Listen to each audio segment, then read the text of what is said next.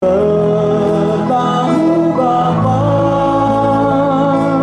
aku percaya tak pernah Kau biarkan ku sendirian. Tentang-Mu Bapa, aku percaya. Yesus yang ku sembah, Yesus yang ku sembah, Allah yang setia. Yesus yang ku sembah, Allah yang setia. Dia yang kita sembah, Yesus yang ku sembah, Allah yang setia. Mari kita mempersiapkan hati kita seserahkan. Mari kita masuk dalam doa. Bapa kami yang dalam surga, Tuhan, kami sungguh bersyukur dan terima kasih atas kesempatan yang Tuhan sudah berikan untuk pada pagi hari ini kami bisa berkumpul kembali di tempat ini untuk belajar firman-Mu, untuk mengerti kebenaran firman-Mu, Tuhan. Kiranya Roh-Mu yang bekerja di antara kita. Tuhan, kami sungguh percaya bahwa Engkau adalah Allah yang berserta dengan kita, Allah yang tidak pernah meninggalkan kita sendirian. Tuhan, biarlah pada saat ini kami sungguh merasakan kehadiran-Mu, Tuhan. Biarlah setiap menit yang kami lewatkan, kami sungguh merasakan ada berkat-Mu di dalamnya. Terima kasih Tuhan, kami berseru, kami menyerahkan semuanya dalam nama Tuhan Yesus Kristus. Amin. Selamat pagi Bapak Ibu sekalian. Kita sudah di akhir bulan 11 ya.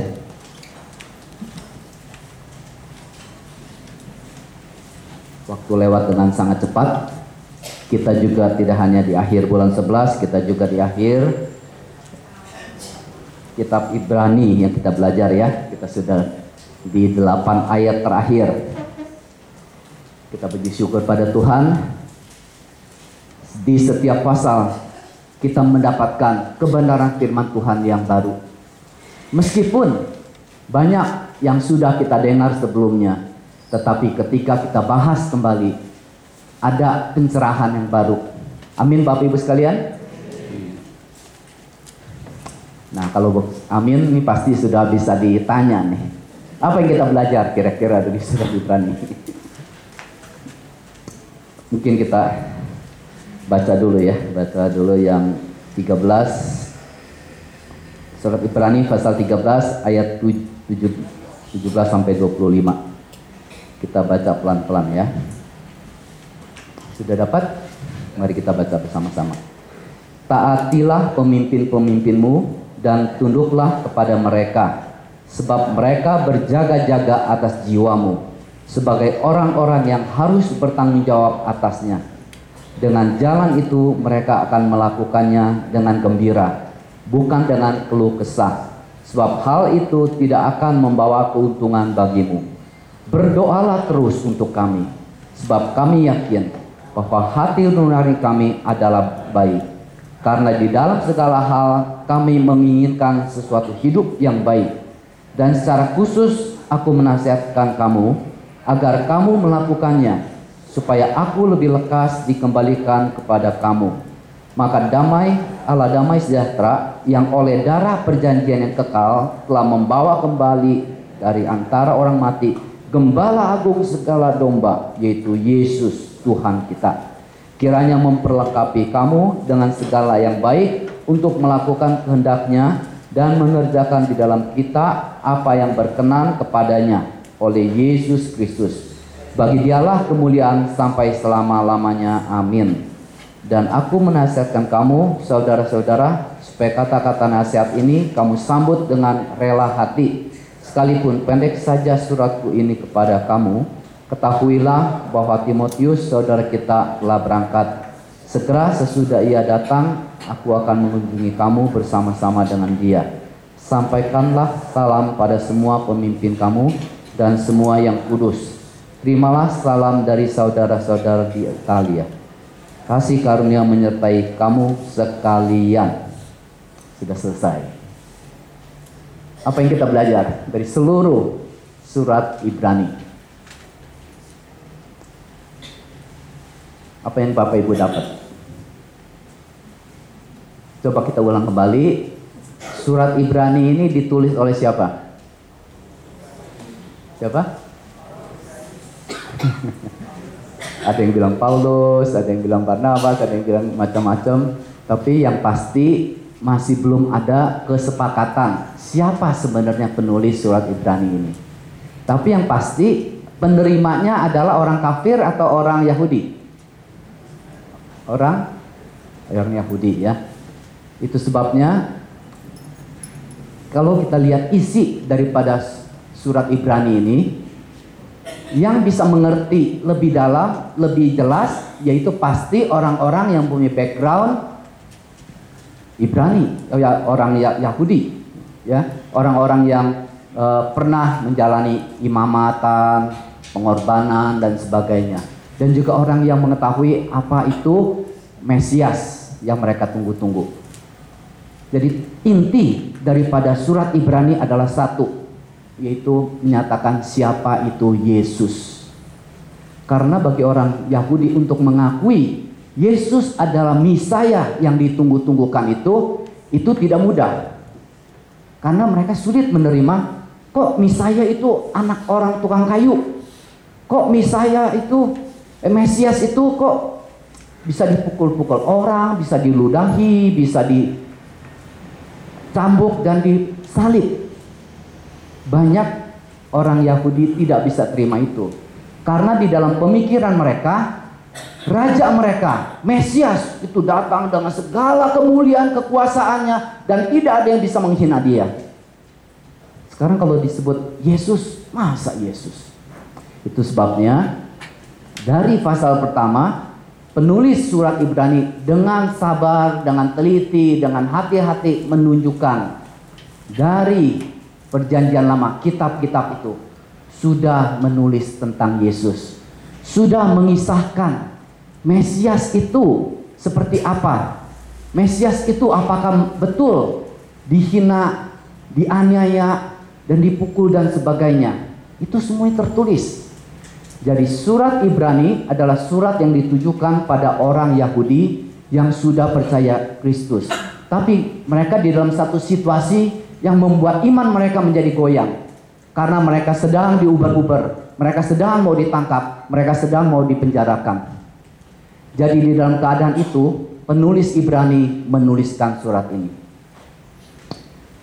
Nah, penulis Ibrani ini, kalau kita lihat bagian belakang, kita lebih bisa mengetahui keadaannya seperti apa. Menurut Bapak Ibu dari ayat 17 sampai 25 ini, kira-kira penulis Ibrani tulis surat ini dalam keadaan apa? Cemas. Oke, apalagi? Ini kan dia minta doakan dan dia juga tunggu Timothy dan sebagainya. Ini pun tidak ada kesepakatan. Sebenarnya dia dalam keadaan apa? Ada yang bilang dia lagi sedang dipenjara. Dan Timothy juga baru dilepaskan dari penjara, begitu. Jadi dia doakan supaya dia lekas dilepaskan dari penjara supaya dia bisa pergi menjenguk mereka. Tapi yang pasti dia di dalam satu situasi yang tidak bisa mengunjungi pembaca surat Ibrani dengan kemauan diri sendiri. Ada kemungkinan di penjara, ada kemungkinan dalam keadaan sakit penyakit. Sehingga dia harus dibantu oleh Timotius baru bisa mengunjungi pembaca surat Ibrani ini. Kira-kira begitu ya. Di seluruh surat Ibrani ini, kalau kita lihat, kita bisa setuju dengan apa yang dilukiskan oleh John Piper tentang surat Ibrani ini. John Piper katakan, seluruh surat Ibrani kita bisa bagi menjadi dua kelompok. Satu kelompok yang disebut lembah-lembah. Satu kelompok lagi disebut sebagai gunung-gunung. Apa yang disebut lembah? Yang disebut lembah-lembah itu adalah fondasi-fondasi kebenaran. Doktrin-doktrin dasar. Itu yang disebut lembah-lembah. Seperti apa? Seperti di pasal 1 dikatakan Yesus siapa? Yesus adalah anak Allah. Ditulis di situ banyak, dikutip banyak ayat-ayat dari Perjanjian Lama, dari Mazmur dan sebagainya yang mengisahkan bahwa Yesus itu adalah anak Allah. Sebelum dunia diciptakan, dia adalah memang sudah Allah. Itu yang dituliskan, doktrin yang begitu penting. Banyak orang ketika memikirkan tentang Tuhan Yesus, dia hanya memikirkan, oh Tuhan Yesus lahir di kandang binatang, lalu dia dibawa oleh ayah ibunya, pindah dari Yerusalem ke tempat lain, lalu dia umur 12 di bait Allah, membincang-bincang tentang keberadaan Allah, lalu dia umur 30 keluar dan sebagainya, lalu dia dihina, dipukul dan dianiaya dan sebagainya. Itu adalah Yesus yang di benak pikiran orang kebanyakan. Ketika kita sebut Yesus, kita harus ingat dia adalah Allah. Sebelum dunia diciptakan, dia sudah ada. Jadi doktrin yang pertama itu adalah Yesus Kristus adalah anak Allah. Lalu di pasal 2 apa yang kita belajar? Yesus Kristus adalah, ini semua malu-malu atau lupa? Adalah anak manusia. Ya, anak manusia. Jadi mengetahui bahwa Yesus adalah anak Allah itu sangat penting. Tapi mengetahui bahwa Yesus adalah anak manusia lebih penting lagi dan lebih relevan dengan kita semua, bangsa-bangsa umat pilihan Allah. Karena Yesus Allah yang agung yang mulia telah mengosongkan dirinya, yang disebut kenosis itu, datang ke dalam dunia menjadi manusia yang hina. Jadi Allah menjadi manusia, itu adalah doktrin yang sangat penting. Banyak orang tidak percaya Allah pencipta alam semesta ini, ngapain dia capek-capek mau menjadi manusia. Di dalam minggu ini saya lihat satu di YouTube ya, perdebatan antara satu ateis dengan John Lennox. John Lennox adalah satu profesor dari Oxford University, ya, yang di England, sangat terkenal. Dia sering berdebat dengan orang-orang ateis, karena orang ateis kan memakai sains, ya, memakai teknologi, berkata, kamu harus pilih, kamu mau memilih sains atau mau memilih Tuhan, kamu tidak bisa mau dua-duanya. Lalu mereka bilang, itu yang percaya Tuhan itu adalah orang yang tukang penghayal. Itu yang dikatakan oleh Richard Dawkins. Basically dia katakan, orang-orang itu adalah orang-orang yang lemah, orang-orang yang mencari teman-teman dihayal karena dia lemah, dia harap ada yang bantu. Jadi dia ciptakan satu Tuhan untuk bicara, sebenarnya tidak ada itu Tuhan. Lalu John Lennox, dia menjelaskan dengan sains juga menyatakan tidak masuk akal kalau segala sesuatu terjadi begitu aja. Segala sesuatu yang begitu rumit, yang begitu ajaib, bisa tiba-tiba timbul. Dan dia bilang biasanya kalau kita lihat satu karangan yang begitu indah, kita tidak bisa percaya bahwa wah ini tiba-tiba nih terjadi nih huruf-huruf tiba-tiba kumpul jadi satu menjadi satu karangan yang begitu indah. Pasti ada satu pemikiran yang luar biasa yang menciptakan itu. Jadi kalau kita melihat alam semesta yang begitu indah, begitu ajaib, kita tidak mungkin bilang wah ini terjadi dari yang tiba-tiba begitu aja. Jadi perbedaan daripada kita orang yang percaya Tuhan dengan orang ateis adalah orang ateis percaya segala sesuatu mulai dari yang simple. Kita yang manusia yang begitu rumit, awal-awalnya tahu nggak dari mana? Dari satu sel amuba yang kecil, mereka bentuk-bentuk, lalu makin lama makin rumit, makin rumit. Itu yang dipercaya oleh orang ateis. Tapi kita tidak percaya karena kita bilang segala sesuatu yang ajaib bukan yang dari simple, tetapi dari sesuatu yang lebih besar, yang lebih tinggi, baru bisa desain sesuatu yang ajaib itu. Itu perbedaannya. Jadi banyak sekali orang ateis menyerang Allah yang menciptakan alam semesta itu, mana mungkin dia mau menjadi manusia. Tapi itulah yang diwahyukan di dalam Alkitab dan kita percaya. Lalu orang ateis bilang, kalian itu punya iman. Tapi John Lennox bilang, kalau tidak ada iman, kalian pun sebenarnya ada iman. Menjadi orang ateis perlu iman. Kalau kalian tidak punya iman dengan apa yang kalian percaya itu, kalian juga tidak bisa menjadi orang ateis. Jadi memang Allah menjadi manusia adalah satu yang luar biasa yang kadang-kadang kita tidak mengerti. Tetapi banyak yang kita tidak mengerti exist, ada. Jangan dibohong-bohongi oleh orang, oh kalau kamu tidak mengerti itu tidak ada. Siapa yang bilang? Banyak sekali hal-hal yang kita tidak mengerti, tapi sudah ada. Saya percaya di antara kita ini tidak tahu sel-sel yang terkecil di dalam tubuh kita, di dalam barang ini semua itu bentuknya seperti apa. Kita ini semua adalah energi. Kita ini semua adalah dari atom, dari neutron, dari J partikel yang lebih kecil. Semuanya kalau dipecah-pecahkan akhirnya itu semua hanya menjadi energi sebenarnya. Bukankah di Alkitab dikatakan alam semesta diciptakan oleh apa? Firman Tuhan. Apakah itu firman Tuhan? Ada kuasa, ada energi. Semua diciptakan oleh energi.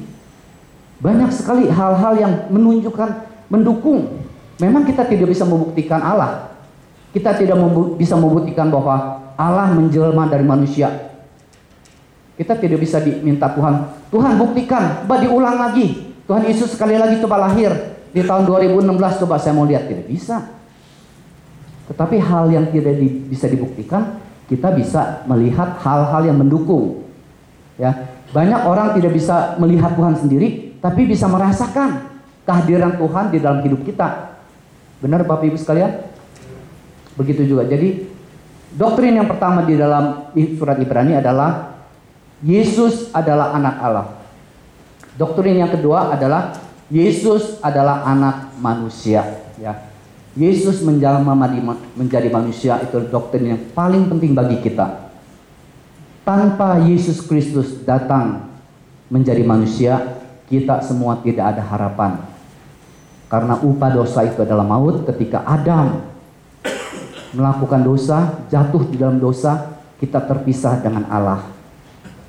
Hanya melalui kematian Tuhan Yesus yang tidak berdosa itu, kita baru bisa diperdamaikan dengan Allah. Yang ketiga, apa yang kita belajar? Doktrinnya apa? Bahwa Yesus adalah nabi besar. Nah, yang ini semua pada bisa jawab nih. Apa artinya? Apa itu bedanya nabi sama imam apa? Apa? Nabi? Amin. Amin. Pas terbalik ya posisinya ya.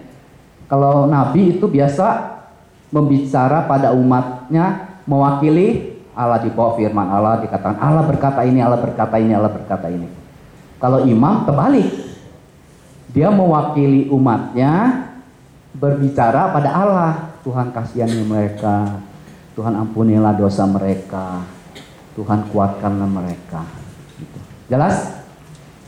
Sekarang posisi Tuhan Yesus sebagai nabi atau sebagai imam? Imam. Amin.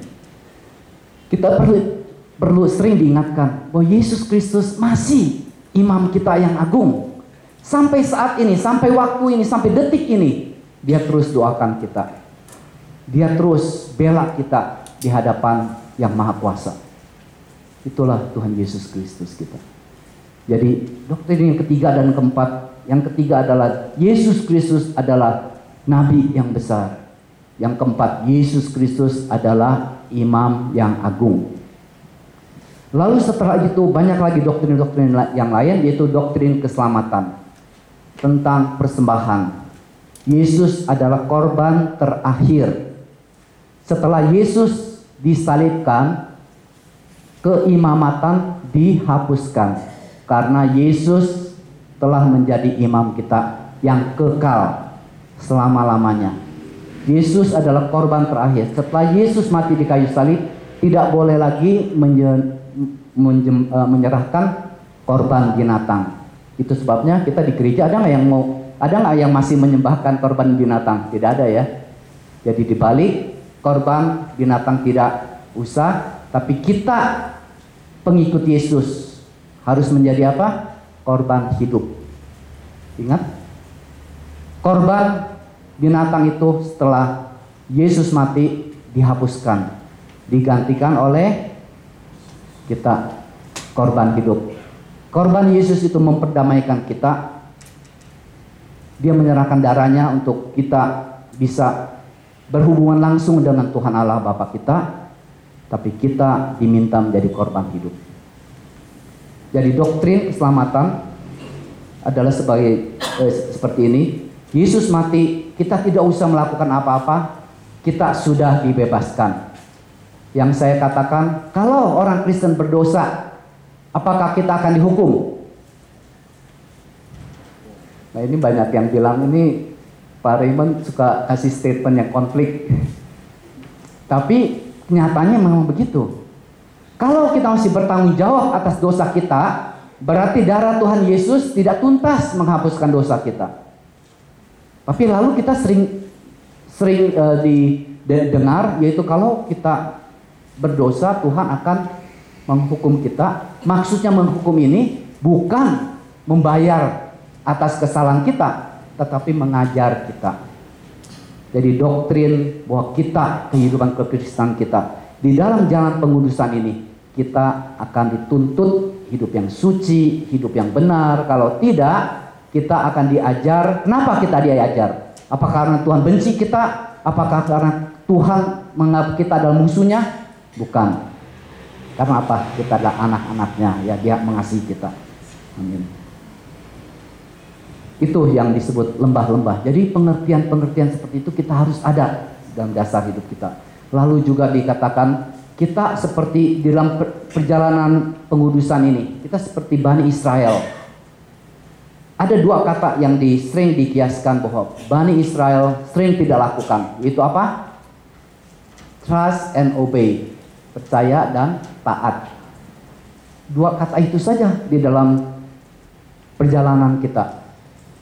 Apakah kita percaya? Apakah kita beriman? Sesudah beriman, kita harus taat. Beriman tidak kelihatan. Saya tidak tahu di sini berapa orang yang punya iman, berapa orang yang sungguh percaya, saya tidak tahu. Tetapi saya tahu kalau saya melihat kehidupan Bapak Ibu, berapa orang yang taat. Benar? Taat kelihatan, yang beriman tidak kelihatan. Jadi penulis Ibrani katakan, di dalam perjalanan hidup kita, pertama tentu kita harus beriman. Itu sebabnya di dalam pasal ke-11 itu ditulis banyak sekali kesaksian-kesaksian orang yang beriman. Bagaimana mereka take risk, mengambil risiko di dalam kehidupan iman mereka. Seperti Gideon, seperti Joshua dan lainnya. Karena mereka percaya akan perintah Allah, sehingga dia mengambil risiko keselamatan dirinya dan keselamatan anak buahnya untuk menjalankan apa yang Tuhan mau di dalam memerangi musuhnya itu.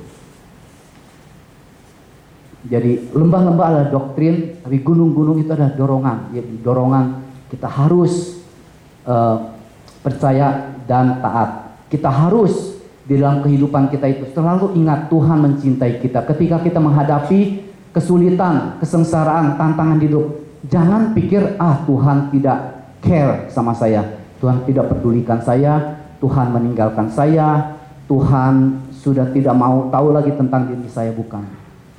Tapi ada maksud Tuhan. Memang kadang-kadang kita di dalam menghadapi kesulitan, apa sih maksud Tuhan? Pernahkah Bapak Ibu berasa gitu? Kita tidak mengerti. Saya tidak merasa melakukan apa-apa, saya tidak merasa melanggar hukum Tuhan dan sebagainya. Dan saya kadang-kadang tidak mengerti, masa sih dari penyakit ini saya bisa belajar sesuatu?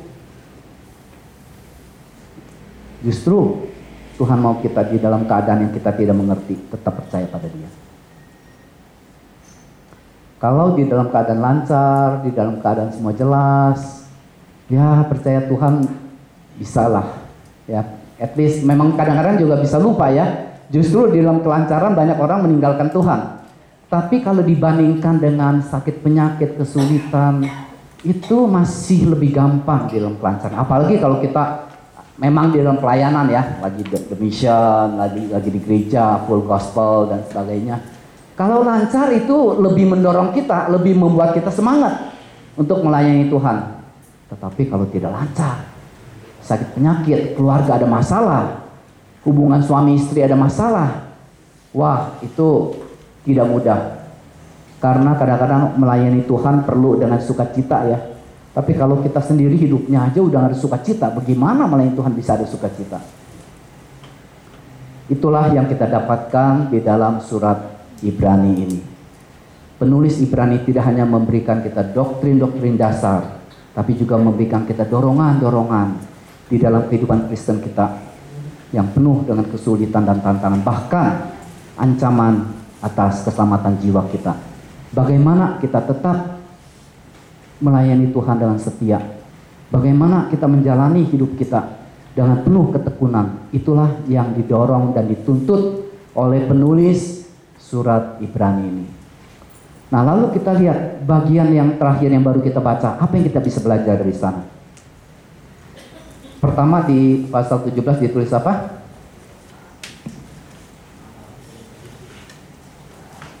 Ya, yang 17 itu dikatakan, taatilah pemimpin-pemimpinmu dan tunduklah pada mereka. Kalau kita lihat di mana lagi ayat yang ada tulis soal pemimpin-pemimpin? Ayat 7, ingat? Ayat 7 dikatakan, ingatlah akan pemimpin-pemimpin kamu yang telah mengajarkan firman Allah pada kamu, perhatikan akhir hidup mereka dan contohilah iman mereka. Kalau kita baca berulang-ulang kali ayat 7 dan ayat 17, kira-kira apa yang kita bisa belajar di situ? Sama-sama tentang pemimpin. Di ayat 7 dikatakan, kita ingatlah mereka, perhatikan hidup mereka, contohilah iman mereka. Di ayat 7 itu kita hanya melihat kehidupan orang lain, kehidupan pemimpin-pemimpin rohani kita. Lihat bagaimana mereka menerapkan iman mereka di dalam kehidupan mereka. Lihat mereka sampai akhir hidupnya, bagaimana hidup mereka.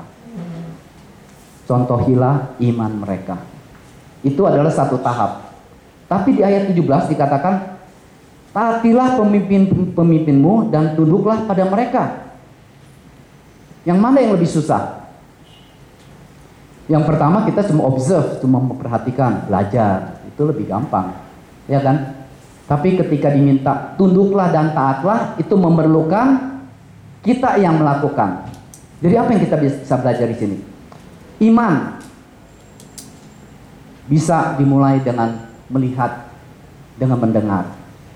Tetapi jikalau kita mau menghidupi itu, kita harus jalankan di atas diri kita sendiri. Iman yang sempurna tidak hanya dengar, mengerti, melihat dan sebagainya, tapi juga diterapkan di dalam diri kita. Itu arti pertama. Arti kedua, iman harus diteruskan dari satu generasi ke generasi yang lain. Tidak ada artinya kalau kita hanya belajar dari situ dan kita tidak melakukannya. Kita tidak tunjukkan bahwa kita taat pada pemimpin-pemimpin kita dan tunduk pada mereka. Karena kita tidak menjadi contoh untuk generasi kita yang seterusnya. Mengerti?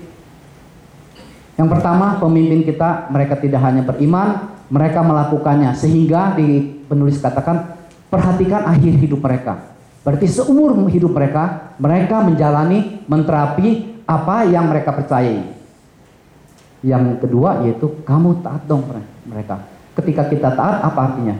Kita menjalankan kebenaran firman Tuhan. Hanya ketika kita melakukan firman Tuhan, generasi seterus kita bisa mencontohi kita. Amin Bapak Ibu sekalian. Ini adalah sesuatu yang sangat-sangat penting.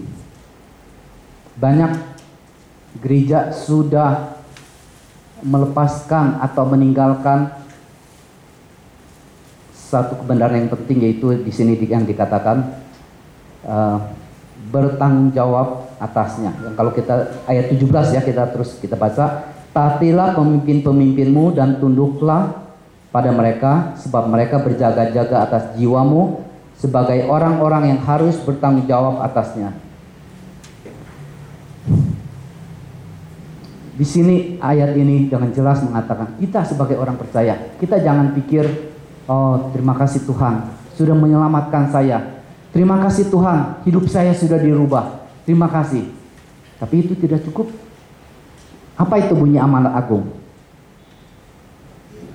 Pergilah dan jadikanlah mereka segala bangsa muridku. Dan terusnya yang baptislah mereka, lalu ayat 20, ajarlah mereka melakukan apa yang aku. Ya. Jadi pemuritan, banyak sekali gereja pada saat ini yaitu lebih mementingkan jumlah. Benar? Kalau lihat buletin setiap minggu lalu berapa minggu ini lalu, kalau di dalam rapat majelis sering dikatakan target tahun ini, target tahun 2016. Kebanyakan mereka lebih mementingkan jumlah. Dan kita juga kadang-kadang kalau PA, wah orangnya dikit, kita juga deg-degan, kok kenapa dikit ya. Kita dengan secara natural, kita lebih mementingkan jumlah daripada kualitas. Tapi apakah Tuhan itu yang Tuhan Yesus katakan? Berapa jumlah murid Tuhan Yesus? Hanya 12. Di gereja sekarang tidak hanya hamba Tuhan, majelis-majelis, kita harus sadar bahwa Tuhan di dalam amanat agungnya tidak hanya bilang ajaklah mereka ke gereja, baptiskanlah mereka, jadikanlah mereka anggota gereja. Bukan itu. Jadikanlah segala bangsa muridku. Murid, apakah ada bedanya murid dengan orang percaya? Beda ya. Beda. Percaya hanya bilang, ya saya apa yang diajarkan saya percaya. Tapi murid adalah mengikuti. Kalau yang namanya murid, dia ikut contoh gurunya. Banyak di antara kita, saya percaya, kita menjadi orang Kristen, pasti ada orang-orang yang memperhatikan kita waktu kita baru percaya Tuhan. Benar? Pasti ada tokoh-tokoh yang sekeliling kita yang melalui kesaksiannya kita dikuatkan. Sekarang masalahnya banyak sekali orang tidak merasa bertanggung jawab atas pertumbuhan kerohanian orang lain. Banyak sekali hamba-hamba Tuhan, ketua-ketua majelis, pemimpin-pemimpin gereja yang merasa itu pekerjaan Roh Kudus untuk menumbuhkan kerohanian mereka. Saya hanya bisa bawa mereka ke gereja, bawa mereka ke PA, dan ya mungkin tanya jawab sedikit, ya udah. Tidak ada rasa tanggung jawab. Saya juga setelah saya baca ini, saya koreksi diri kita, memang saya sendiri juga termasuk. Saya kurang memperhatikan. Memang saya lagi belajar ya memperhatikan 1-2 anggota jemaat yang kelihatannya mukanya murung, ada beban di dalam hidupnya, saya sering dekati, saya sering doakan. Tapi itu tidak cukup. Banyak sekali ketika saya bicara dengan mereka, mereka pengertian tentang keselamatan tidak jelas. Kalau dasar keselamatan tidak jelas, bagaimana mereka bisa bertumbuh?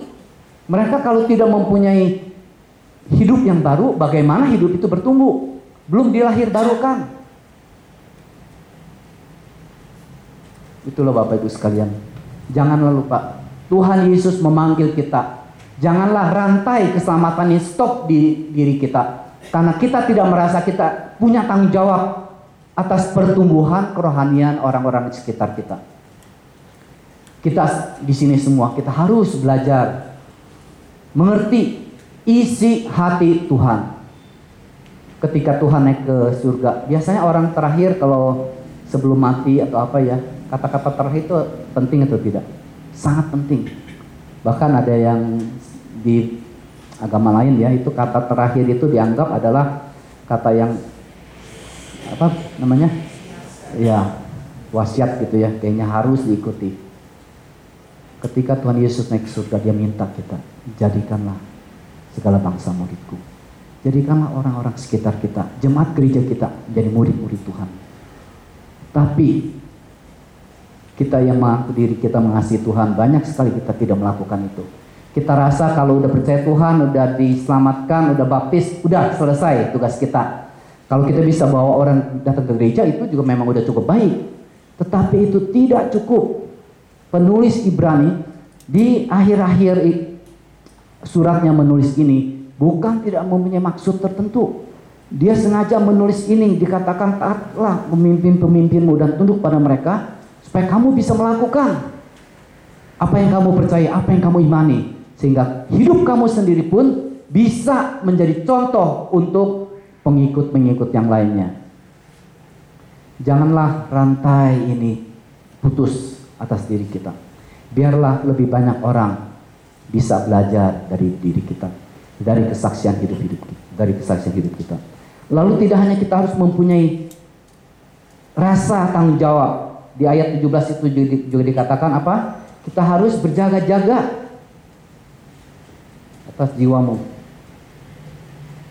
Kita sering ya dengar orang bilang, saya nggak mau menjadi orang Kristen karena si anu itu aja dia majelis, dia di gereja baik-baik, padahal di luar tuh, waduh hidupnya kacau balau. Atau ada yang bilang, wah ini teman saya dulu yang ajak saya ke gereja, masa saya bisnis saya ditipu, wah dicak, jahopeng katanya. Iya, kalau kita tidak berjaga-jaga, percuma kita jago mengabarkan Injil, kita rajin melayani, tapi hidup kita tidak jaga, kita menjadi batu sandungan. Ini kita bagi orang Kristen yang sudah lama nih, kita harus hati-hati. Ya, kita sering bilang, kita diselamatkan karena anugerah. Tuhan tidak melihat, saya diselamatkan bukan karena kelakuan saya. Jadi kelakuan saya tidak bisa menambah karya Kristus atas keselamatan saya. Semua yang dikatakan itu semua benar. Tapi banyak sekali orang Kristen melupakan keselamatan itu hanya satu sisi dari keselamatan yang benar. Di sisi yang lainnya kita harus tunjukkan bahwa kita udah diselamatkan, hidup kita berubah dong. Kalau kita sudah dilahirbarukan, tunjukkan dong kehidupan yang baru. Bapak Ibu sekalian, marilah kita berjaga-jaga. Bukan untuk hanya diri kita, untuk orang lain. Banyak mata yang melihat kita. Banyak mata yang melihat kita, Bapak Ibu sekalian. Tutur kata kita, cara kita melayani orang, dan sebagainya, itu kita harus perhatikan. Yang seperti di ayat 13 ini dimulai dengan beberapa ayat yang menunjukkan kita harus berbuat baik, kita harus mempunyai belas kasih, kita harus menjaga kekudusan pernikahan kita harus hati-hati, jangan menjadikan kita ada budak dari uang. Itu semua apa? Itu semua sehingga orang bisa melihat, orang Kristen hidupnya lain ya, mempunyai sistem nilai yang lain.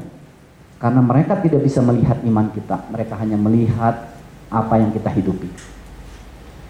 Jikalau kita sungguh mau dipakai oleh Tuhan, marilah kita jaga hidup kita. Kita awasi hidup kita, janganlah membiarkan kelakuan kita, perkataan kita menjadi batu sandungan bagi orang lain. Biarlah kiranya Tuhan bisa sungguh memakai kita semua. Lalu di situ juga dikatakan ayat 17 apa? Dengan jalan ini mereka melakukan dengan gembira, bukan karena keluh kesah, sebab hal itu tidak akan membawa keuntungan bagimu.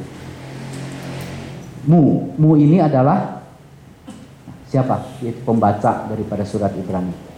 Jadi sebagai pemimpin-pemimpin yang mereka bilang kamu harus taati mereka, mereka menjaga diri, mereka mempunyai rasa tanggung jawab atas keselamatan pembaca daripada surat Ibrani ini.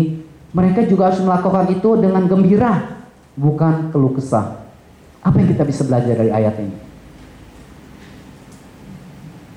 Ketika kita melayani, banyak orang yang tidak tahu kita melayani dari hidup kita yang baru itu, atau kita hanya berpura-pura. Benar? Tetapi lama-lama orang lain bisa melihat. Bagaimana mereka bisa melihat bahwa ini sebenarnya betul dari dalam hatinya, dari hidup yang baru atau bukan? Itu dari sikap pelayanannya. Banyak orang awal-awal melayani senyum-senyum, senang-senang, tapi lama-lama udah mulai murung, lama-lama udah mulai komplain, lama-lama udah mulai gerutu dan sebagainya. Kenapa? Karena semuanya itu pura-purakan, fake. Jadi sebenarnya saya sih tidak punya hati, tapi ya disuruh oleh Pak Kiki, ya udahlah saya lakukan. Ya pertama-tama mungkin bisa senyum-senyum, lama-lama bilang, aduh kapan saya diganti nih, kok saya pimpin nyanyi terus atau dan sebagainya umpamanya. Ya. Jadi apa artinya? Jadi penulis Ibrani katakan kita sebagai pemimpin, kita yang mau mempunyai kehidupan yang bisa memberi dampak pada orang lain, kita harus lakukan itu dari perubahan di dalam. Bukankah kita sering katakan itu? Perubahan di luar harus datangnya dari perubahan di dalam. Kalau perubahan di dalam tidak ada, perubahan yang di luar lama-lama capek deh. Benar? Ya kan? Seperti satu boat yang saya sering katakan, satu boat yang ada cruise controlnya. Cruise controlnya ke selatan. Saya tanya, apakah kita bisa membuat perahu itu tidak melayar ke selatan tapi ke utara? Bisa dengan kekuatan diri sendiri. Wah, dipaksa tangannya. Cruise controlnya ke selatan, kita ke utara. Tapi harus harus dipegangin terus. Begitu kendor, dia balik lagi ke selatan. Pegang lagi ke utara. Itu sulit, berat. Lama-lama murung. Bagaimana kita harus rubah ke utara? Cruise controlnya itu. Kita setel, kita keutarakan. Nah, kalau udah ke utara, kita udah tidak usah pegang-pegang terus. Karena dengan sendirinya. Jadi di dalam melayani Tuhan, hidup kita harus diperbaharui, pemikiran kita harus diperbaharui. Ingat di Roma pasal 12 ayat 1 dan 2, kita mempersembahkan diri kita sendiri, tapi pemikiran kita juga harus diperbaharui setiap hari. Kalau pemikiran kita tidak diperbaharui, hati kita tidak dirubah, lama-lama pelayanan kita capek. Lama-lama kita rasa, aduh, udah kayaknya bukan panggilan saya nih. Setiap hidup kita yang berubah harus dari dalam, jangan dari luar. Memang ada yang bilang, ya kita melayani kadang-kadang kita tidak sabar, kita berusaha ikut orang yang sabar bagaimana. Nah, itu saya percaya, saya setuju. Yaitu kita memang tidak semua orang begitu dilahirkan bisa melayani. Tidak setiap orang begitu dilahirkan bisa jago mengabarkan Injil. Harus di training. Training itu bukan berpura-pura, tapi itu adalah satu binaan ya, membantu dia supaya pelayanannya lebih lancar. Tapi yang saya katakan di sini adalah jikalau kita dalam hati kita tidak ada kasih sayang, di luar kita kelihatannya care sama orang lain, itu bisa hanya sementara dan lama-lama kita capek. Kalau pelayanan kita mau mempunyai dampak yang sungguh-sungguh, kita harus rubah dari dalam. Kalau kita tidak mau cinta kasih pada Tuhan, apa yang kita lakukan? Kita minta pada Tuhan, Tuhan, Engkau yang ada dalam hati saya, bantulah saya, supaya saya sungguh bisa mengasihi orang dari dalam hati saya. Bapak Ibu sekalian, jikalau kita mau mempunyai kehidupan yang memberi dampak pada orang lain, marilah kita berubah dari dalam diri kita. Jadi 3 hal yang kita belajar dari ayat 17 ini. Kalau kita mau memberi dampak pada orang lain, kesatu, kita harus mempunyai kesadaran bahwa kita mempunyai tanggung jawab atas pertumbuhan kerohanian orang lain, ya. Jadi itu yang pertama. Yang kedua, kehidupan kita harus berjaga-jaga. Kalau kehidupan kita tidak berjaga-jaga, kita menjadi batu sandungan. Yang ketiga, kita harus melayani Tuhan dari dalam hati kita. Hanya pelayanan yang mengalir dari dalam hati kita. Kita bisa melayani dengan muka tersenyum, dengan sukacita. Ya, seperti yang saya lihat Bapak Ibu di sini sekalian. Penuh dengan sukacita ya. Amin Bapak Ibu sekalian. Amin. Tadi waktu kita nyanyi Tuhan berserta ya, Dia tidak membiarkan kita sendirian. Saya sangat terharu nyanyi lagu itu. Juga karena saya dengar dari belakang saya satu suara yang menyanyikan lagu itu dengan sungguh-sungguh, Pak Tobing. Dia menyanyikan lagu itu, saya merasakan dia nyanyikan lagu itu dari dalam hatinya.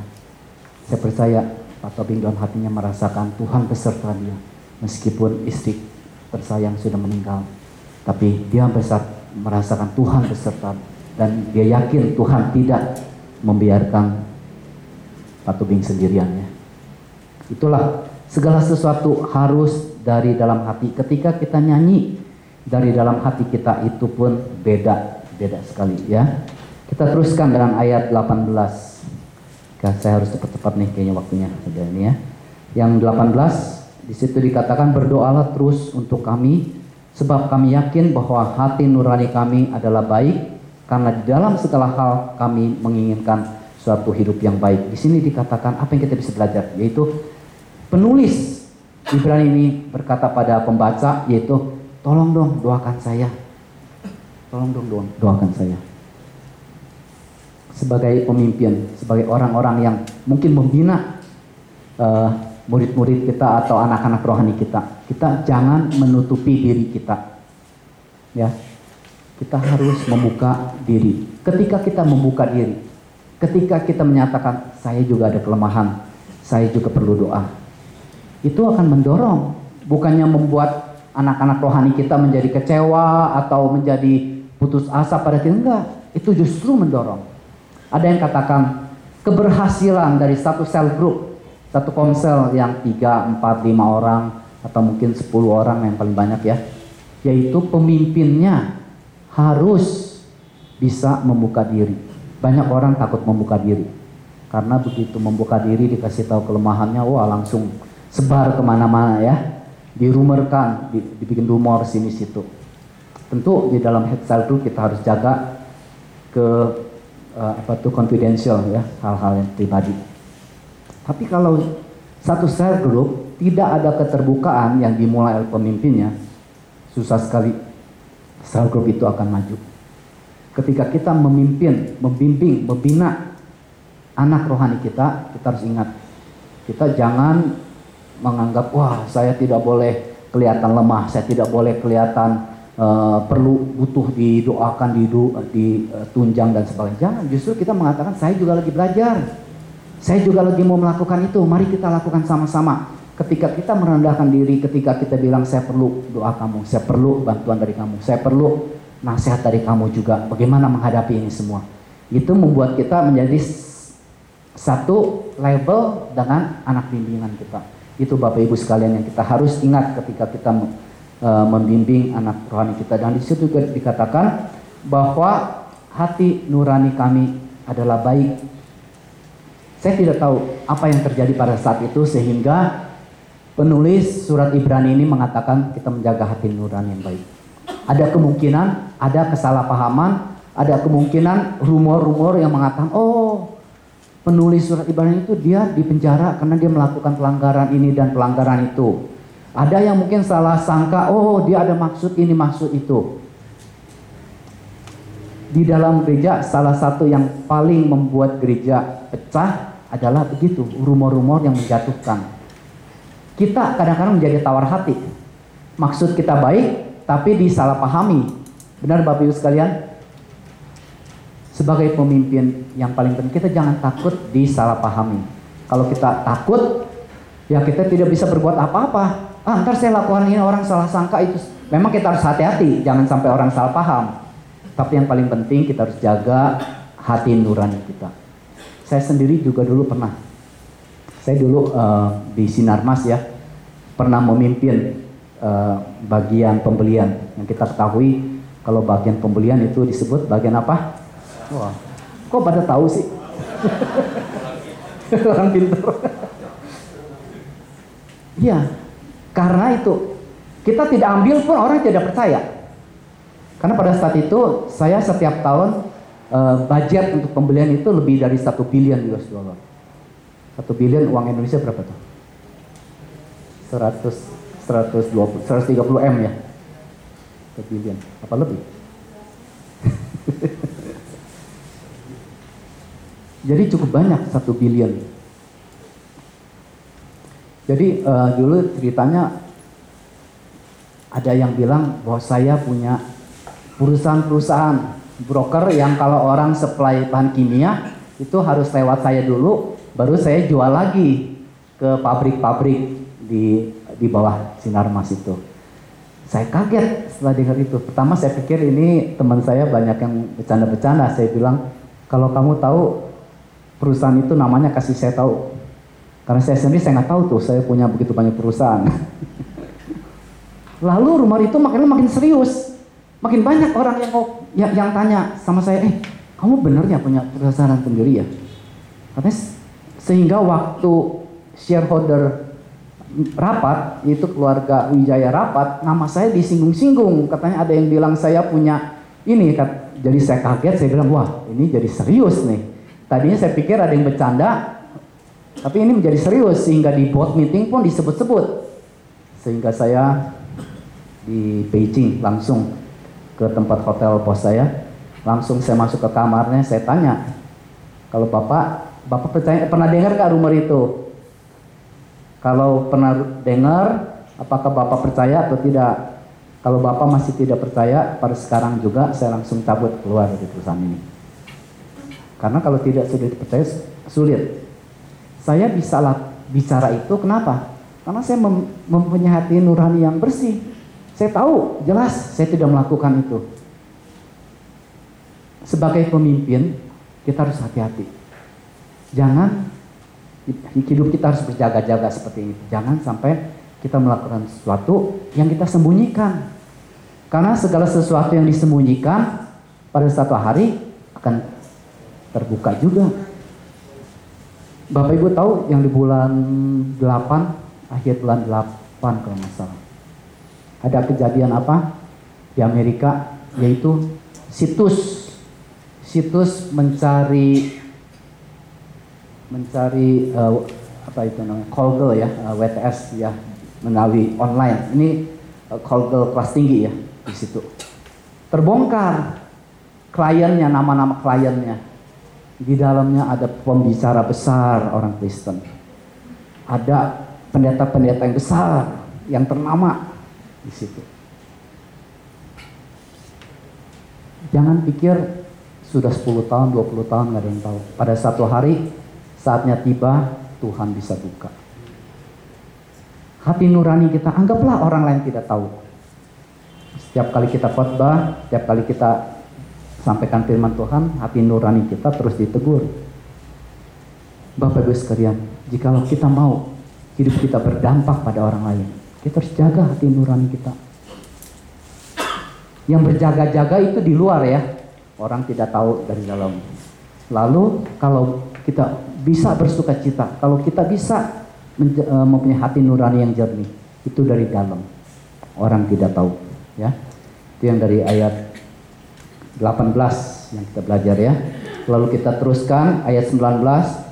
Dan secara khusus aku menasihatkan kamu agar kamu melakukannya supaya aku lebih lekas dikembalikan pada kamu.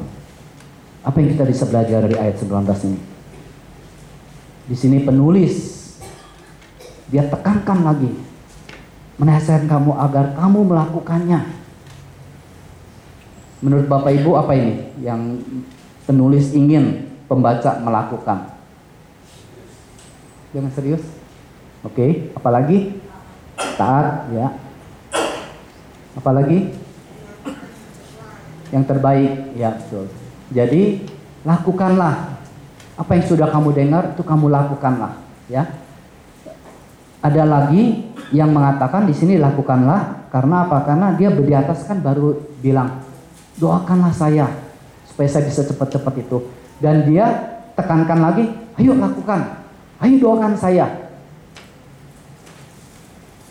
Kita sering ya, kita bilang, ini apalagi yang sudah aktif di gereja, mulut kita gampang sekali ngomong, doakan saya ya, doakan saya ya. Tapi apakah kita sungguh-sungguh minta mereka doakan kita? Enggak, kadang-kadang kita cuma basa-basi. Kita sering ngomong juga, ini saya juga sering ini ya, harus mengoreksi diri ya. Waktu kita bilang, Tuhan berkati ya, Tuhan berkati ya, enggak dari dalam hati. Kadang-kadang kita ngomong juga, doakan saya, enggak tanya besok, kamu doakan saya ya, bener ya, kamu kemarin ada doakan saya enggak? Jarang yang nanya begitu. Kalau ini di sini sudah bilang doakan saya, terus di sini saya nasihat kamu agar kamu melakukannya, kamu benar-benar doa supaya saya bisa lekas kembali pada kamu. Ini ada dua. Kesatu yaitu dia anggap apa yang dia minta dia serius supaya mau dilaksanakan. Kedua, dia tidak menganggap kegiatan rohani, berdoa, memperhatikan dan itu sia-sia. Sebagai pemimpin gereja, pemimpin rohani, kita jangan kebiasaan. Kesatu tentu nama Tuhan tidak boleh dipakai sia-sia. Begitu juga doa-doa itu kita sering ngomong, doakan ya, saya doakan kamu ya, apa ya. Aduh, anggapnya gampang sekali. Penulis Ibrani percaya dengan sepenuh hati, doa akan merubah segala sesuatu. Sehingga dia katakan, jangan lupa doakan saya. Yang tadi saya minta, lakukan ya. Bapak Ibu, bukankah itu satu hal yang indah? Kita sering doa itu, aduh, ya udah doa setelah itu selesai kita juga lupa kadang-kadang apa yang kita berdoakan. Doa membawa kita pada Tuhan. Doa menyambungkan kita pada Almighty yang Maha Kuasa. Janganlah anggap doa itu satu hal yang remeh. Setiap orang mendoakan kita pasti ada hasilnya. Lebih banyak orang mendoakan, lebih banyak hasilnya. Kita berdoa dengan sungguh-sungguh pasti kita. Tapi doa itu harus dengan iman dan percaya. Kita harus sungguh-sungguh. Saya percaya di antara kita banyak kita yang mengalami kesulitan. Saya juga. Tapi berapa banyak kita menghabiskan waktu di dalam doa. Berapa banyak di antara kita yang berdoa dan berpuasa. Kalau kita tidak serius di dalam minta tolong sama Tuhan, tapi kita harap Tuhan betul-betul tolong, bagaimana itu bisa terjadi? Tuhan banyak sekali perumpamaan-perumpamaan, kisah-kisah yang katakan, kalau kita terus minta-minta, kadang-kadang jangan bilang Bapa di surga, hakim yang tidak baik pun karena diminta-minta terus akhirnya dikabulkan. Berapa banyak kita berdoa Bapak Ibu sekalian? Yesus berkata dengan doa kita bisa geser gunung. Muller adalah seorang pendiri yatim piatu yang besar. Dia mendirikan banyak sekali yatim piatu. Ketika orang tanya dia, kamu tujuannya mendirikan yatim piatu begitu besar untuk apa? Dan ketahui ya, yatim piatu yang besar itu dia tidak pernah minta-minta orang sumbang. Dia hanya berdoa. Jadi dia katakan, tujuan saya membangun yatim piatu ini hanya satu. Hanya membuktikan Tuhan mendengar doa. Ratusan anak-anak yatim piatu bisa dihidupi dengan kecukupan tanpa dia harus keliling-keliling. Karena apa? Karena dia bilang setiap pagi saya berlutut, setiap pagi saya memohon. Jikalau kita mempunyai iman seperti itu, keyakinan seperti itu, percayalah Tuhan akan merubah situasi kita. Percayalah Tuhan kita adalah Tuhan yang hidup. Dia pasti mendengarkan doa kita. Jadi kita harus serius ketika kita minta didoakan atau mendoakan orang lain ya. Ayat 20 dan 21 di situ dikatakan, maka Allah damai sejahtera oleh darah perjanjian kekal yang membawa kembali di antara kita orang mati. Gembala agung segala domba yaitu Yesus Tuhan kita, kira memperlengkapi kamu dengan segala baik dan kelakuan kehendaknya, dan mengerjakan di dalam kita apa yang berkenan padanya oleh Yesus Kristus. Bagi dialah kemuliaan sampai selama-lamanya. Ini dua ayat ini sering dipakai oleh banyak hamba Tuhan untuk memberkati jemaatnya.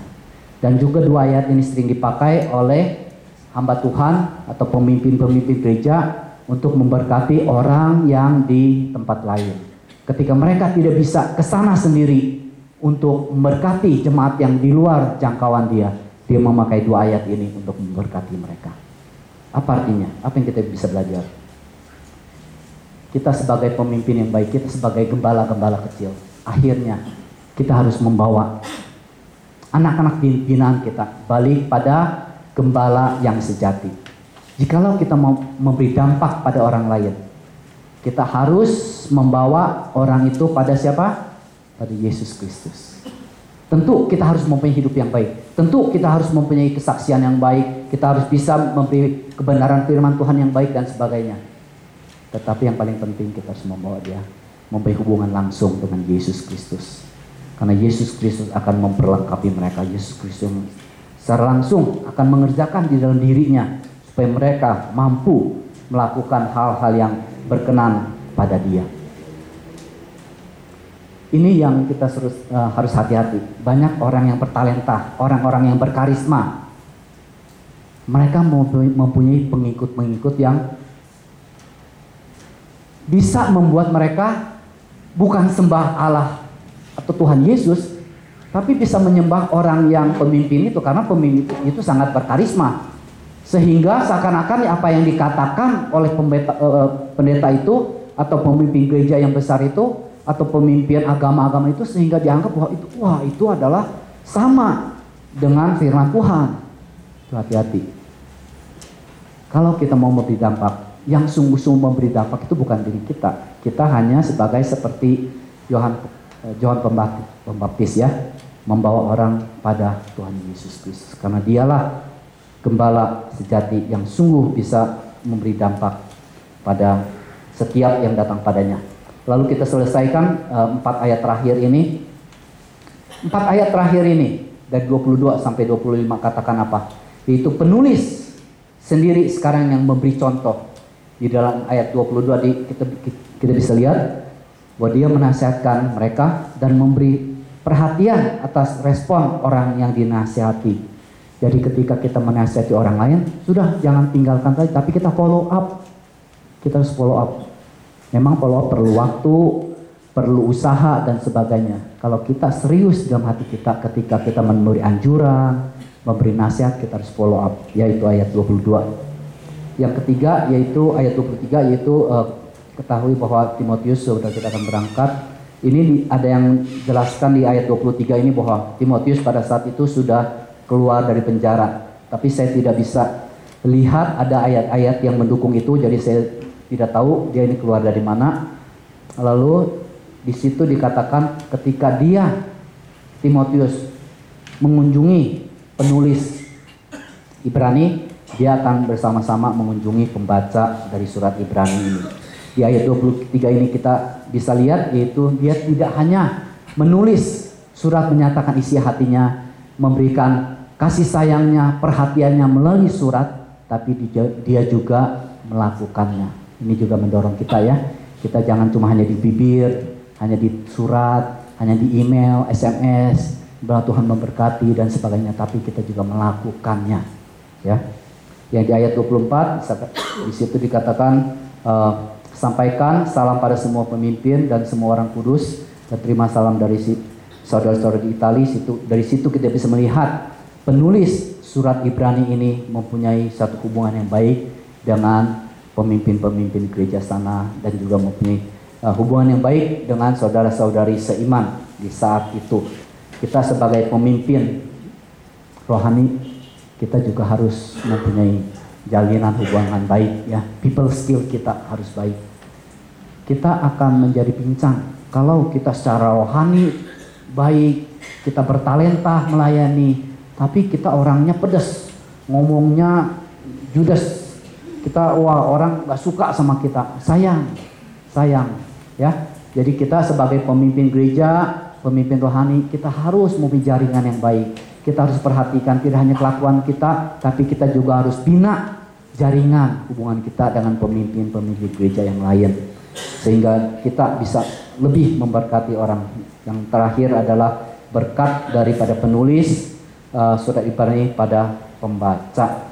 Jadi kita juga harus selalu memberkati mereka, tapi tidak hanya dari bibir, tapi juga dari isi hati kita. Kira-kira begitu, Bapak Ibu sekalian. Kita sudah selesai membahas, saya percaya saya banyak sekali yang tidak menjelaskan dengan baik, tapi saya percaya Roh Kudus akan membantu kita. Apa yang kita belajar janganlah menjadi pengetahuan kita, tapi sesuatu yang kita bisa lakukan, yang kita bisa terapkan di dalam kehidupan kita. Oke, karena waktu kita kasih sedikit saja, mungkin ya silakan Ibu. Ya.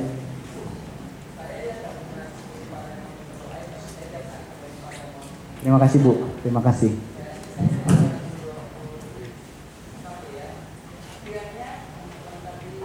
kamu dengan segala yang baik, dan segala yang baik melakukan kehendak Yesus dan mengerjakan di dalam kita apa yang berkenan kepada Yesus oleh Yesus Kristus. Bagi Yesus telah kemuliaan sampai selama-lamanya. Yang saya seperti ini. Tadi kata Pak Raymond, kalau kita melawan gitu ya, kemudi dilawan capek gitu ya. Tapi ikan kalau nggak melawan arus nggak kuat, tidak nggak hidup. Nah, sementara Yesus juga berbicara di Roma 12 ayat 2 bilang gitu. Tidaklah kita berbeda dengan dunia. Tetap jadi lawan, seteru. Kata Yesus, kalau saya mencintai dunia ini dengan segala isinya, saya sedang berseteru sama Tuhan. Jadi benar ya, saya lihat di sini, begitu melawan arus dunia, Yesus beri kekuatan ternyata. Ini katanya tadi. Jadi kita tahu mana yang berkenan kepada Yesus atau dunia.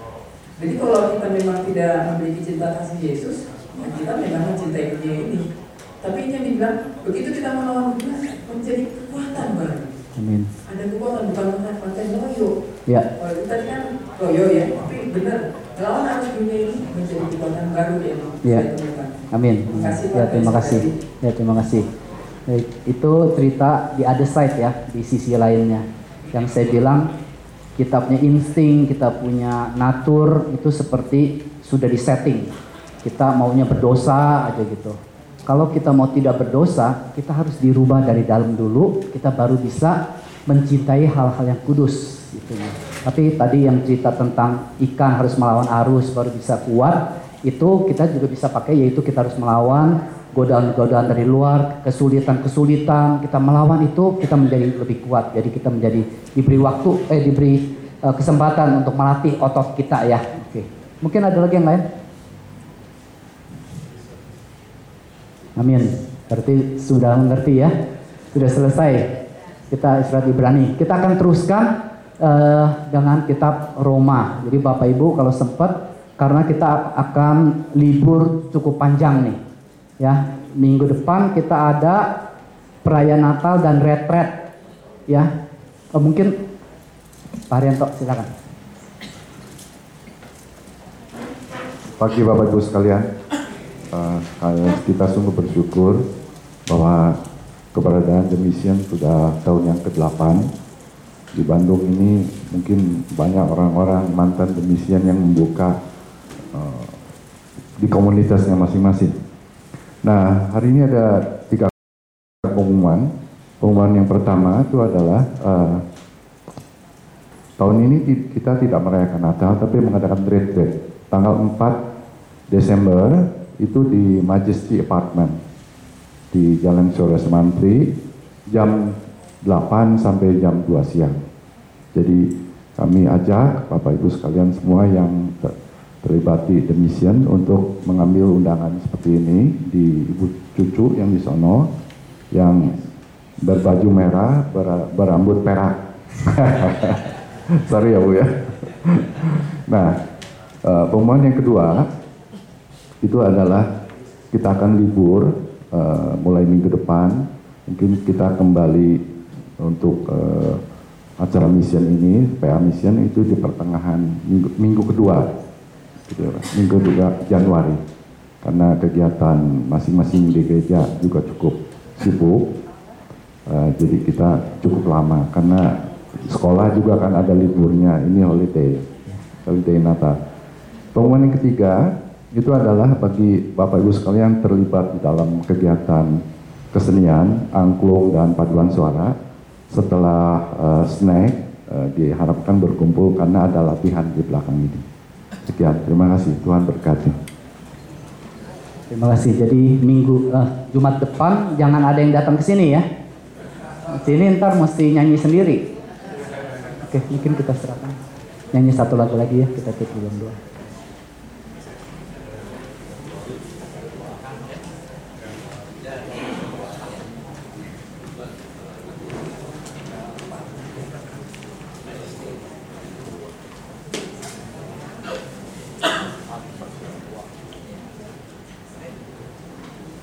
Baik Bapak Ibu, mari kita berdiri nyanyikan lagu Aku Memuji. Dan doa akan ditutup oleh Pak Raymond Liu.